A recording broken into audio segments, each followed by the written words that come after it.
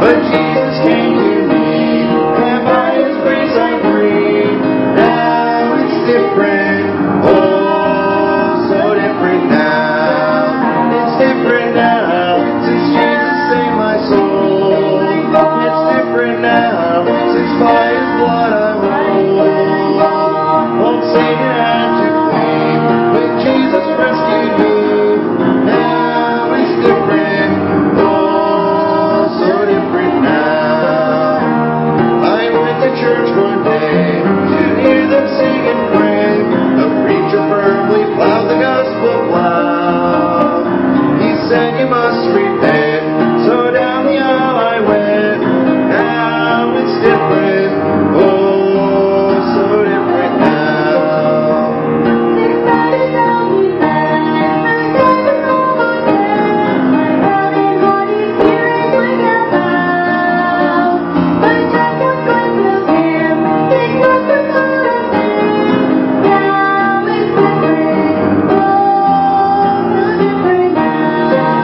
It's different now, since Jesus saved my soul.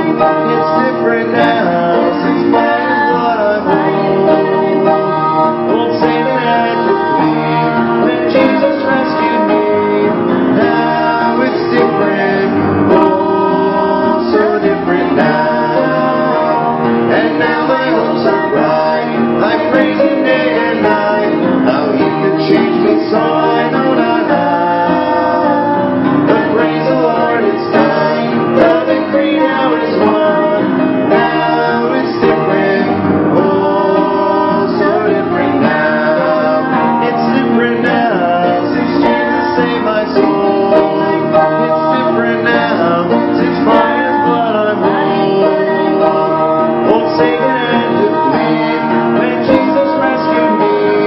Now it's different, oh, so different now. Now it's different, oh, so different now.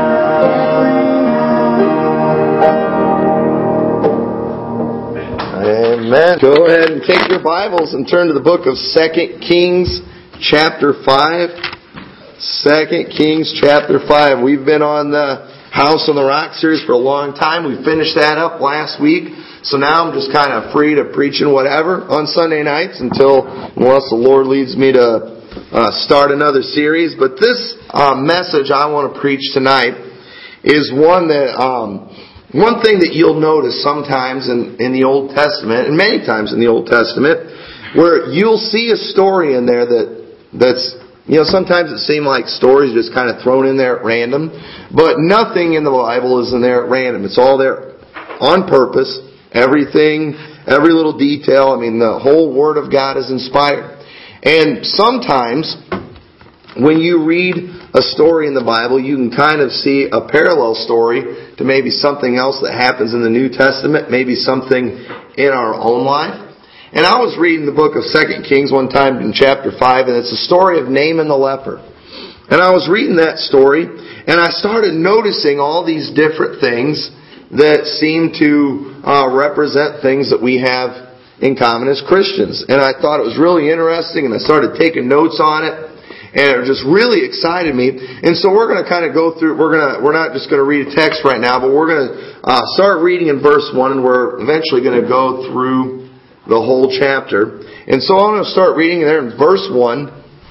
And it says, Now Naaman, captain of the host of the king of Syria, was a great man with his master, and honorable, because by him the Lord had given deliverance unto Syria.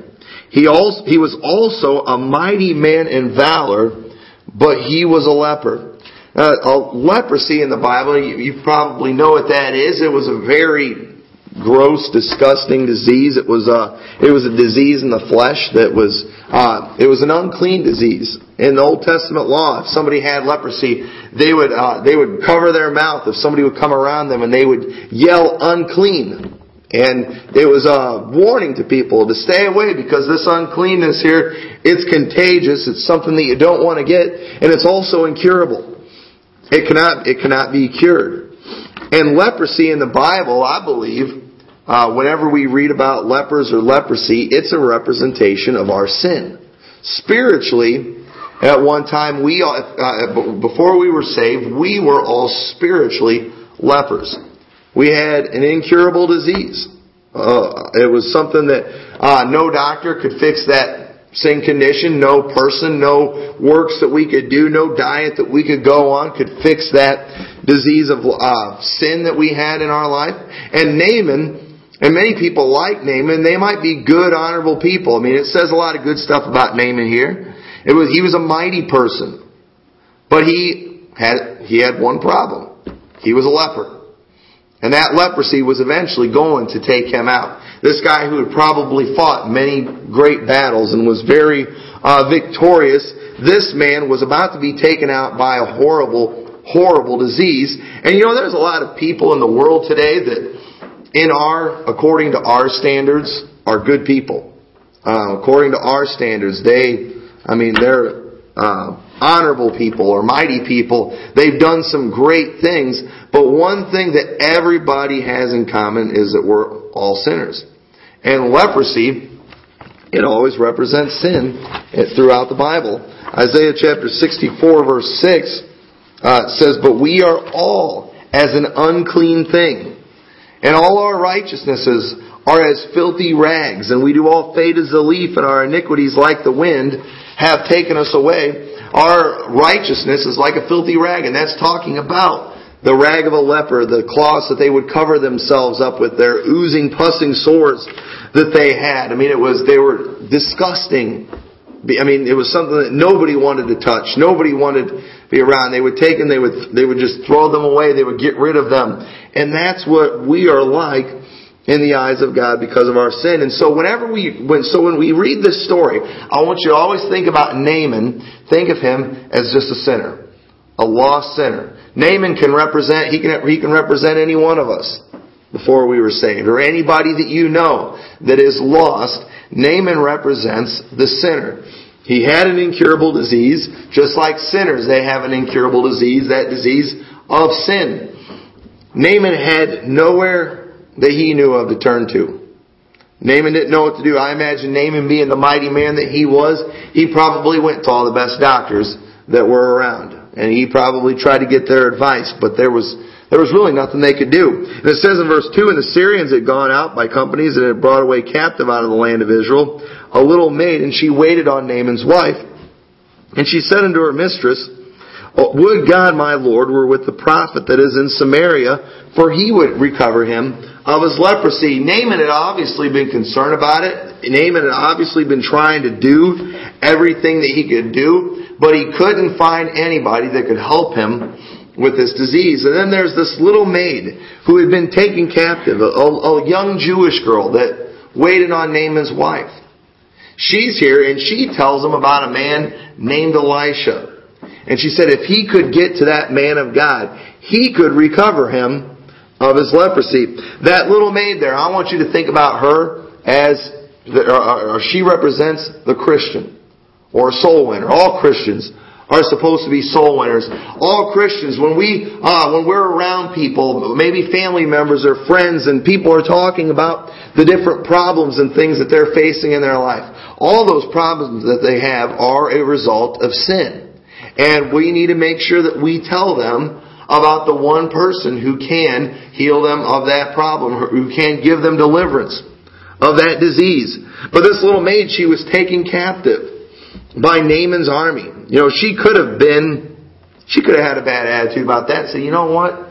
This guy that took me captive, that has me as a slave, has got an incurable disease. I know somebody that could heal him, but you know what? This guy, I'm going to let him get what he deserves. But you know what? She didn't do that.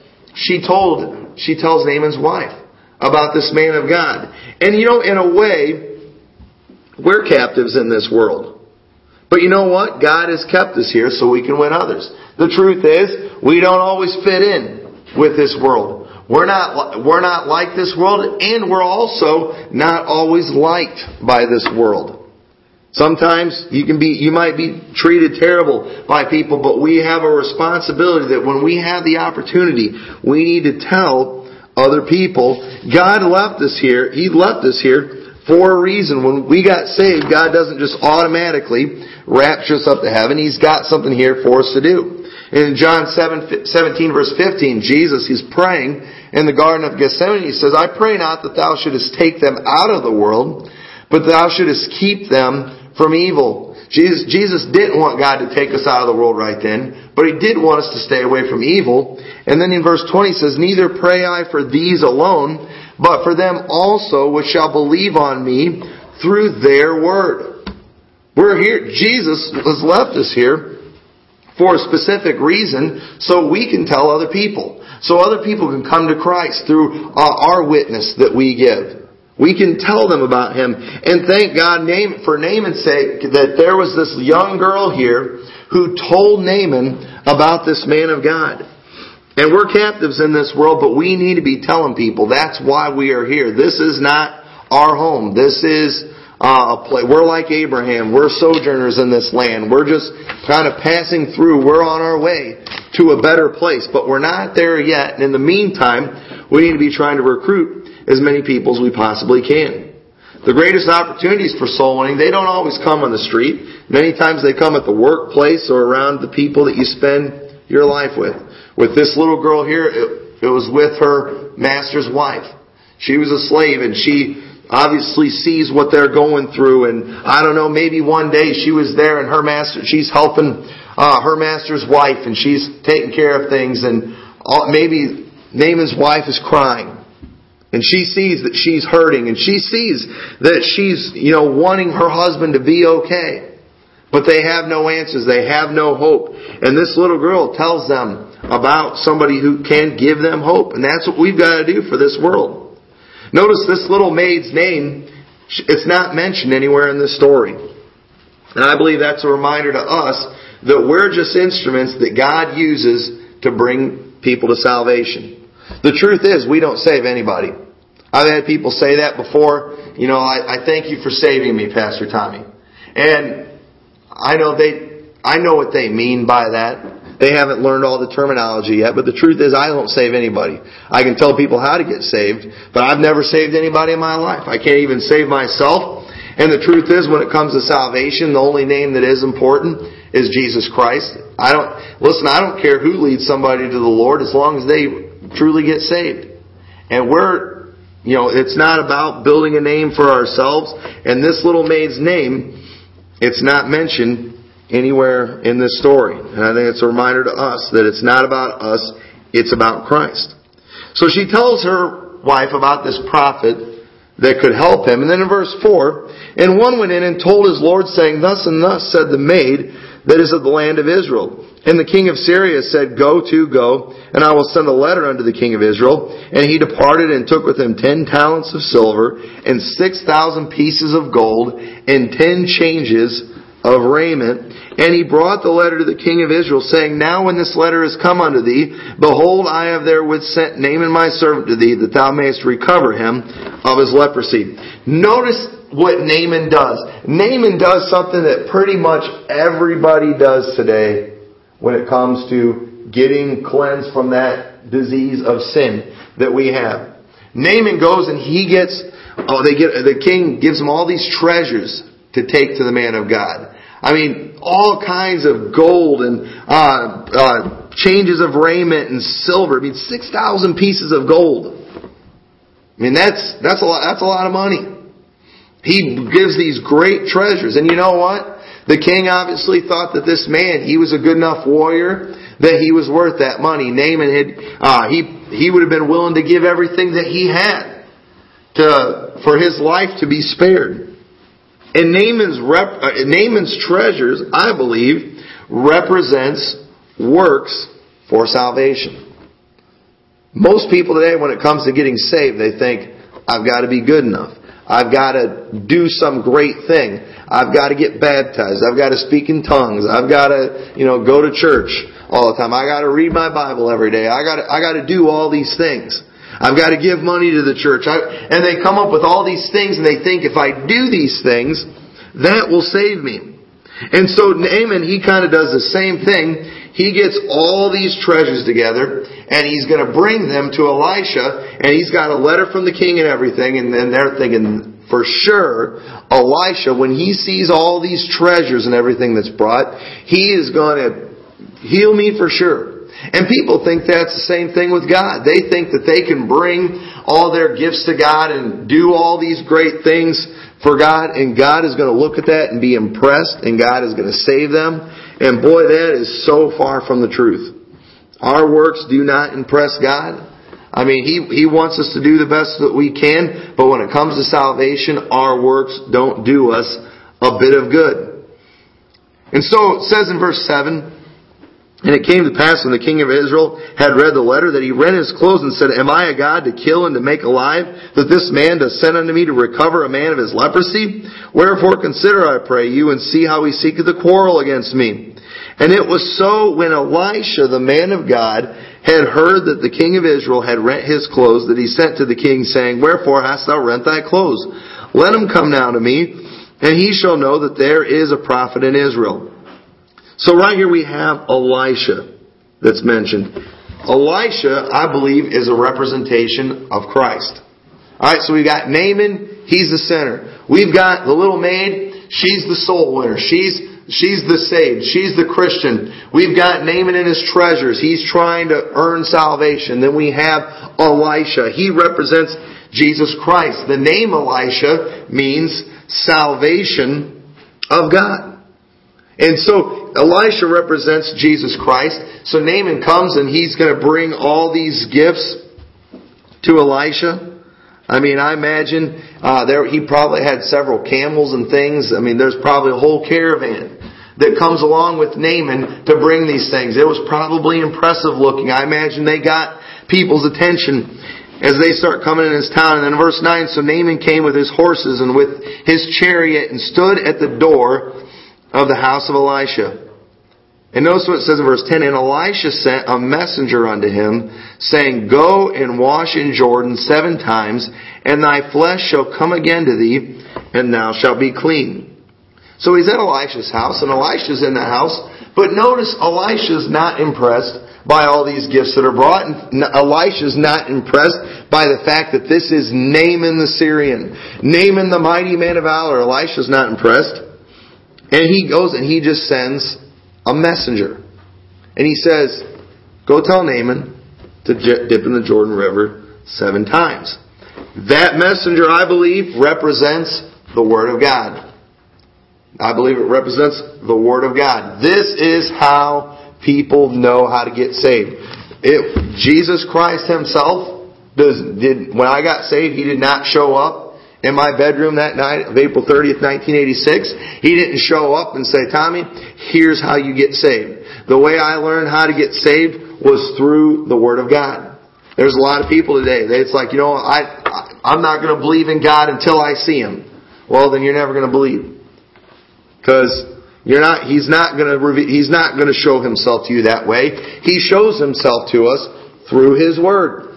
And the messenger that He sends, I believe, represents the Word of God. And so notice also, though, and another reason I believe that it represents the Word of God, is notice how he goes and he tells them, Alright, you want to be cured of your disease? Go dip in the Jordan River 7 times. Pretty simple, isn't it? Not real complicated. Did you know the plan of salvation? It's simple.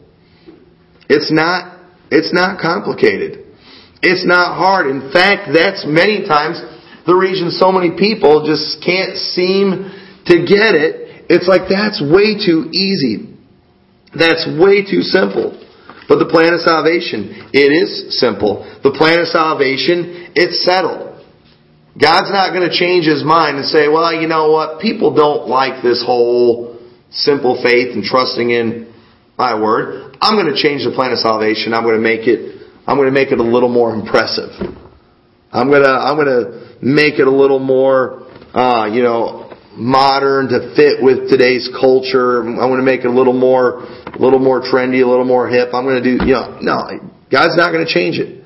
Salvation is always going to be by grace through faith in Jesus Christ.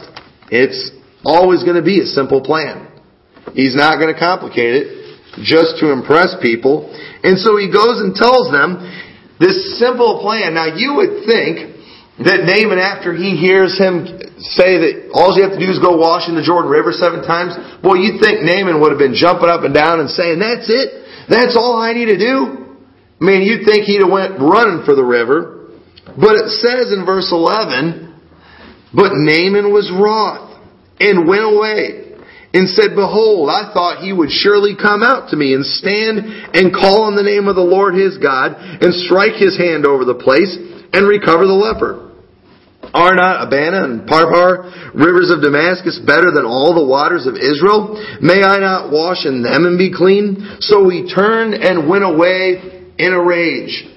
Naaman's anger, I believe it represents the lost sinner who doesn't want to humble himself and rely completely on the Word of God.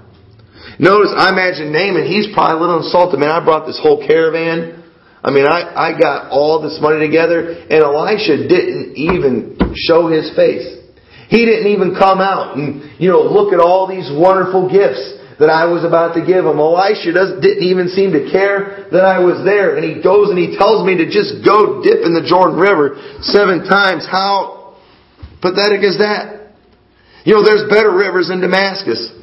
Why didn't he tell me to go to those places? I believe if Elisha would have come and said, Naaman, I want you to go on this quest to the other side of the world, and you've got to find this river there. And if you dip in that river, then you've got to go through all these horrible things to get to this place. Then you'll be recovered. Naaman would have done it in a heartbeat. If Elisha would have told Naaman, you need to go defeat this army of Israel, I believe Naaman would have done it. He was a warrior. If he'd have told him, go slay a dragon or something, he'd have been all over that. And the crazy thing is, many people today, if you told them, if they came and said, I want to be saved, and you said, all right, and then you gave them some big list of things they had to do, boy, they'd love to do it. They do it. I mean, people want to earn salvation. But they don't understand it can't be done. And the truth is, to completely trust in the Word of God and to trust in Jesus Christ, it does take humility. And Naaman, being the mighty, well-known man that he was, did not have that humility. And he gets angry. He wanted the prophet himself to come out and work some miracle. Many lost people feel like they should be able to see God or see a miracle before they believe in Him. But you know what? The Bible says without faith, it's impossible to please Him. And so, Naaman, he's mad. He doesn't want to do it. He'd rather go to Abana or Pharpar. And I looked up those names. Abana, it means made of stone or a building. Did you know that many people today, when it comes to picking a church, a lot of times they judge it completely on the building? Now, I thank God that we have this building that we have. I'm thrilled to death about it. When we originally planned on starting this church, we planned on meeting in a storefront, or we even looked at some other free places, just community centers and things that we could meet in. And did you know it's very hard? It's very hard to get a church going in those places. Because you know why? People look at that, and it doesn't really look like a church. It doesn't really look like a place that has the answers. But let me tell you, it's not the building. Alright? We have a nice building here, but this building is not going to help anybody get saved. And many people today, that's what they judge it on. They go and they look at maybe some place they've got this big, beautiful, cathedral, and they see that. It's like, wow, that place is so amazing. They must have all the answers there. I guarantee you, I know I could find Jesus at that place. But let me tell you, you can find Jesus Christ. And where you find Jesus Christ, you can find Him anywhere. Anywhere His Word is being proclaimed. And you know what? Back in the early church days, many times they met in caves. And let me tell you, I believe that there were services that took place in those caves that were probably greater than any that have taken place in some of the biggest, most beautiful churches in this world. It's not about the building. But many people look at that, and I believe that Abana represents other religions or church buildings. People look at, they want to see that impressive stuff. They get impressed when they see that, that priest up there and those fancy robes and doing all these fancy things. And I mean, you've got all the big, beautiful music and everything. And I'm not against fancy stuff. But let me tell you, that does not help save you. That's not where you're going to find truth. In buildings and fancy things. Farpar means that produces fruit. I believe it's human nature for some reason for us to want to work our way to heaven. Remember Cain? When he gave his sacrifice to God, he gave the fruit of the ground. The work of his hands. He thought, God will surely accept this. Look at all the work I've done. God's not impressed with our works. And Naaman, he would have rather done some great work. Then we see the Jordan River. Notice that he tells him to go to the Jordan River. In verse 13 it says, And his servant came near and spake unto him and said, My father, if the prophet had bid thee do some great thing, wouldest thou not have done it? How much rather when he saith to thee, Wash and be clean? Then went he down and dipped himself 7 times in Jordan, according to the saying of the man of God. The Jordan River, I believe, represents the blood of Christ. Jordan means the river of judgment.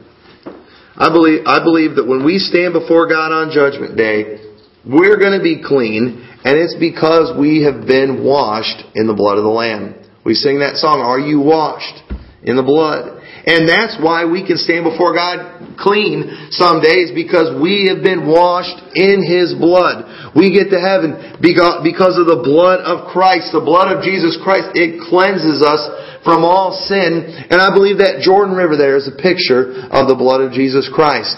And we have to go through that blood to be able to be clean and be able to stand before God pure someday. Notice that he was not able to approach Elisha until after he had been healed. We see there in the end of verse 14, it says, And his flesh came again like unto the flesh of a little child, and he was clean. We cannot approach God until after we have been cleansed by the blood of the Lamb. Now we can approach the throne of grace boldly. Naaman didn't get to meet up with Elisha or talk to Elisha until he had washed himself in that Jordan River. He didn't get to. And the same thing is true with us. We have access to God today because we have gone through the blood of Jesus Christ. And so Naaman, after that, he goes and he talks to Elisha. Verse 15, he returned to the man of God, he and all his company, and came and stood before him. And he said, Behold, now I know that there is no God in all the earth but in Israel. So Naaman, he goes and he's convinced now, boy. He knows. Notice how the Bible says that his flesh, it was as the flesh of a little child. You know, little children, they have very soft, they have very smooth skin. You know why it's like that? It hasn't been through what an adult skin has been through. Ours, it's been, we've been sunburnt many times. It's been cooked by the sun through age. We've got scars and things on our sins. And no doubt Naaman, I imagine he probably had scars all over the place from all the battles and things that he had been in. But his skin wasn't like that anymore. And the same thing happens when we get saved. When we get saved, it's as though we've never sinned. Naaman, when he got cleansed, it was as though he'd never been sunburnt, though he'd never been in a battle. His skin was like the skin of a little child. And so right here we see a wonderful picture of salvation in this story. But you know what? Something happens afterwards that happens many times after someone gets saved. You know, in the Bible we see a lot of things where God is trying to give a picture of something that is to come. And many times people in the Bible, they would kind of mess those pictures up. They would do something wrong, and this would always make God very angry. And so right here, notice that Naaman, he says, Now therefore I pray thee, in verse 15, take a blessing of thy servant. Naaman wants to reward Elisha for healing him.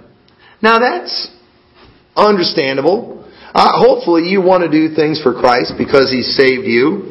But notice what he says in verse 17. He says, And Naaman said, Shall there not then, I pray thee, be given to thy servant 2 mules, burden of earth? For thy servant will henceforth offer neither burnt offering nor sacrifice unto other gods, but unto the Lord. And this thing the Lord pardon thy servant, that when thy master goeth into the house of Rimmon to worship there, and he leaneth on my hand, and I bow myself in the house of Rimmon, when I bow down myself in the house of Rimmon, the Lord pardon thy servant in this thing. You know, Naaman was worried that he was going to sin again. He was afraid when he got back to his own land that he was going to be tempted and he was going to go in that house of Rimmon and he was going to bow before that false god again. But you know, when we get saved, it's understandable to worry about sinning again. But we need to have faith that God can help keep us from sinning. I've talked to many people, and when you talk about salvation, they'll start talking about all these sins that they're involved in, sins that they enjoy, sins that they say, I can never give those things up. And I tell them, don't trust in yourself, trust in God. He can give you the strength to avoid those sins. And Naaman, he's nervous, but Elisha tells him in verse 19, he said unto him, go in peace.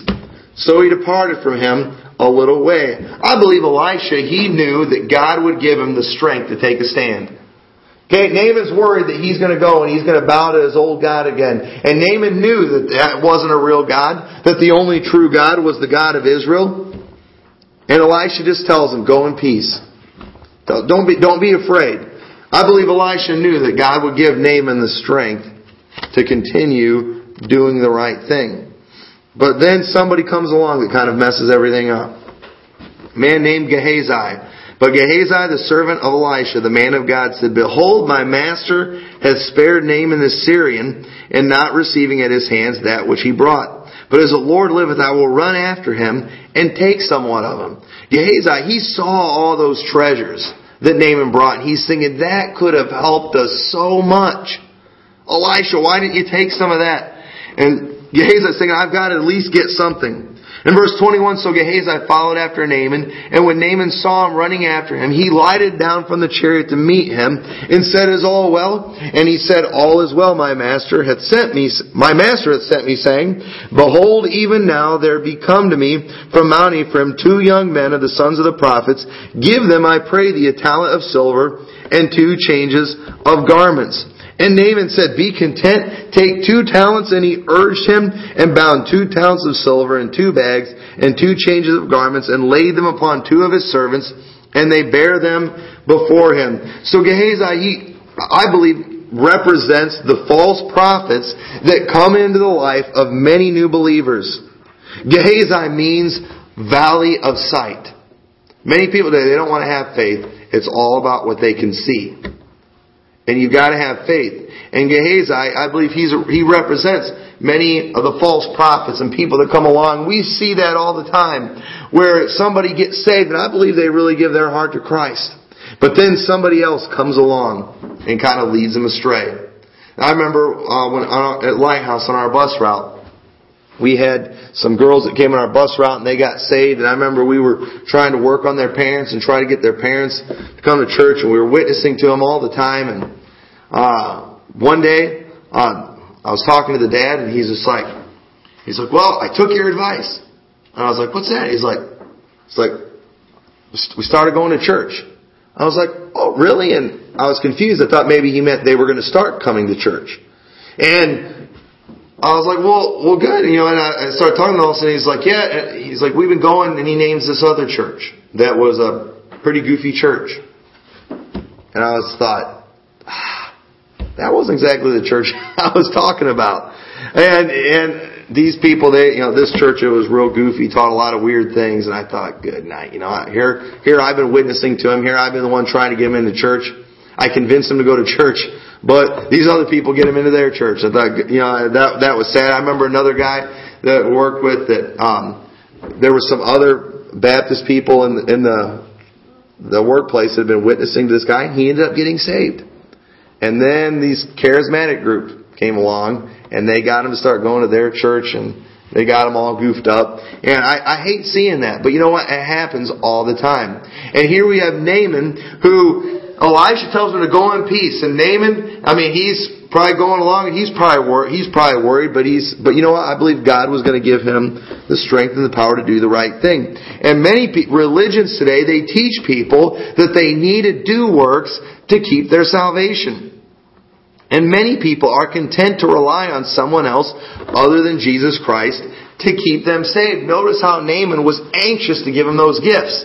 Naaman, he was probably worried. You know what? Naaman might have even been praying, Lord, how am I going to do the right thing when I get back to my land? This temptation is going to be great. And it was only a matter of time before God revealed it to him. But here comes Gehazi along, and he says, you know what? Go ahead and give us some of those gifts. It's for these two prophets. We're going to try to help somebody else. And Naaman, boy, he anxiously gives it. He's thinking, oh, this is an easier way out. Here I'm actually given something. And the whole reason for giving those gifts is so God would pardon him for the sin that he was thinking he was going to commit. And that is not the way it's supposed to work. That's not right.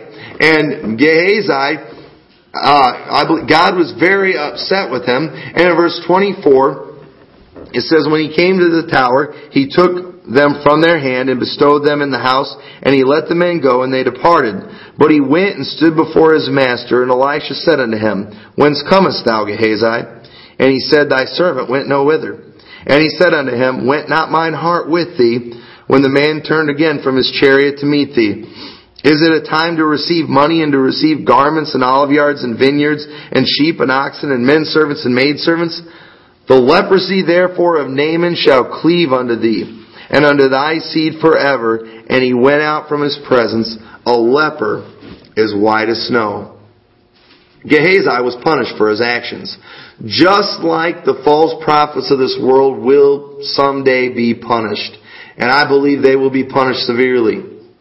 But the main lesson that we need to learn from this story is to rely completely on Jesus Christ for salvation. It's that simple. Go wash in the Jordan River 7 times. Alright, well that seems kind of easy. Alright, I did it. I'm clean, but how am I going to keep from sinning? You know what? Trust God. He'll give you the strength. He'll help you do the right thing. He'll help you make the right choices. Well, that's kind of simple too, isn't it? That's not real complicated. Most people aren't willing to accept that. And Naaman, he struggled with that. And Gehazi, unfortunately, after Naaman goes and he gets cleansed and Naaman's on his way, I believe, to do the right thing, Gehazi messes it up. And we're going to see some of that. But we need to make sure we don't let that happen to us. That we continue to have simple faith in Christ. So I hope this message has been a help to you to just see another example of salvation. There's things like this all throughout the Old Testament that God shows us that are a reminder of what He does for us. And this story is just such a great example of why we need faith and why we need to trust and rely completely on Jesus Christ for salvation. So with that, let's stand together with our heads bowed and eyes closed.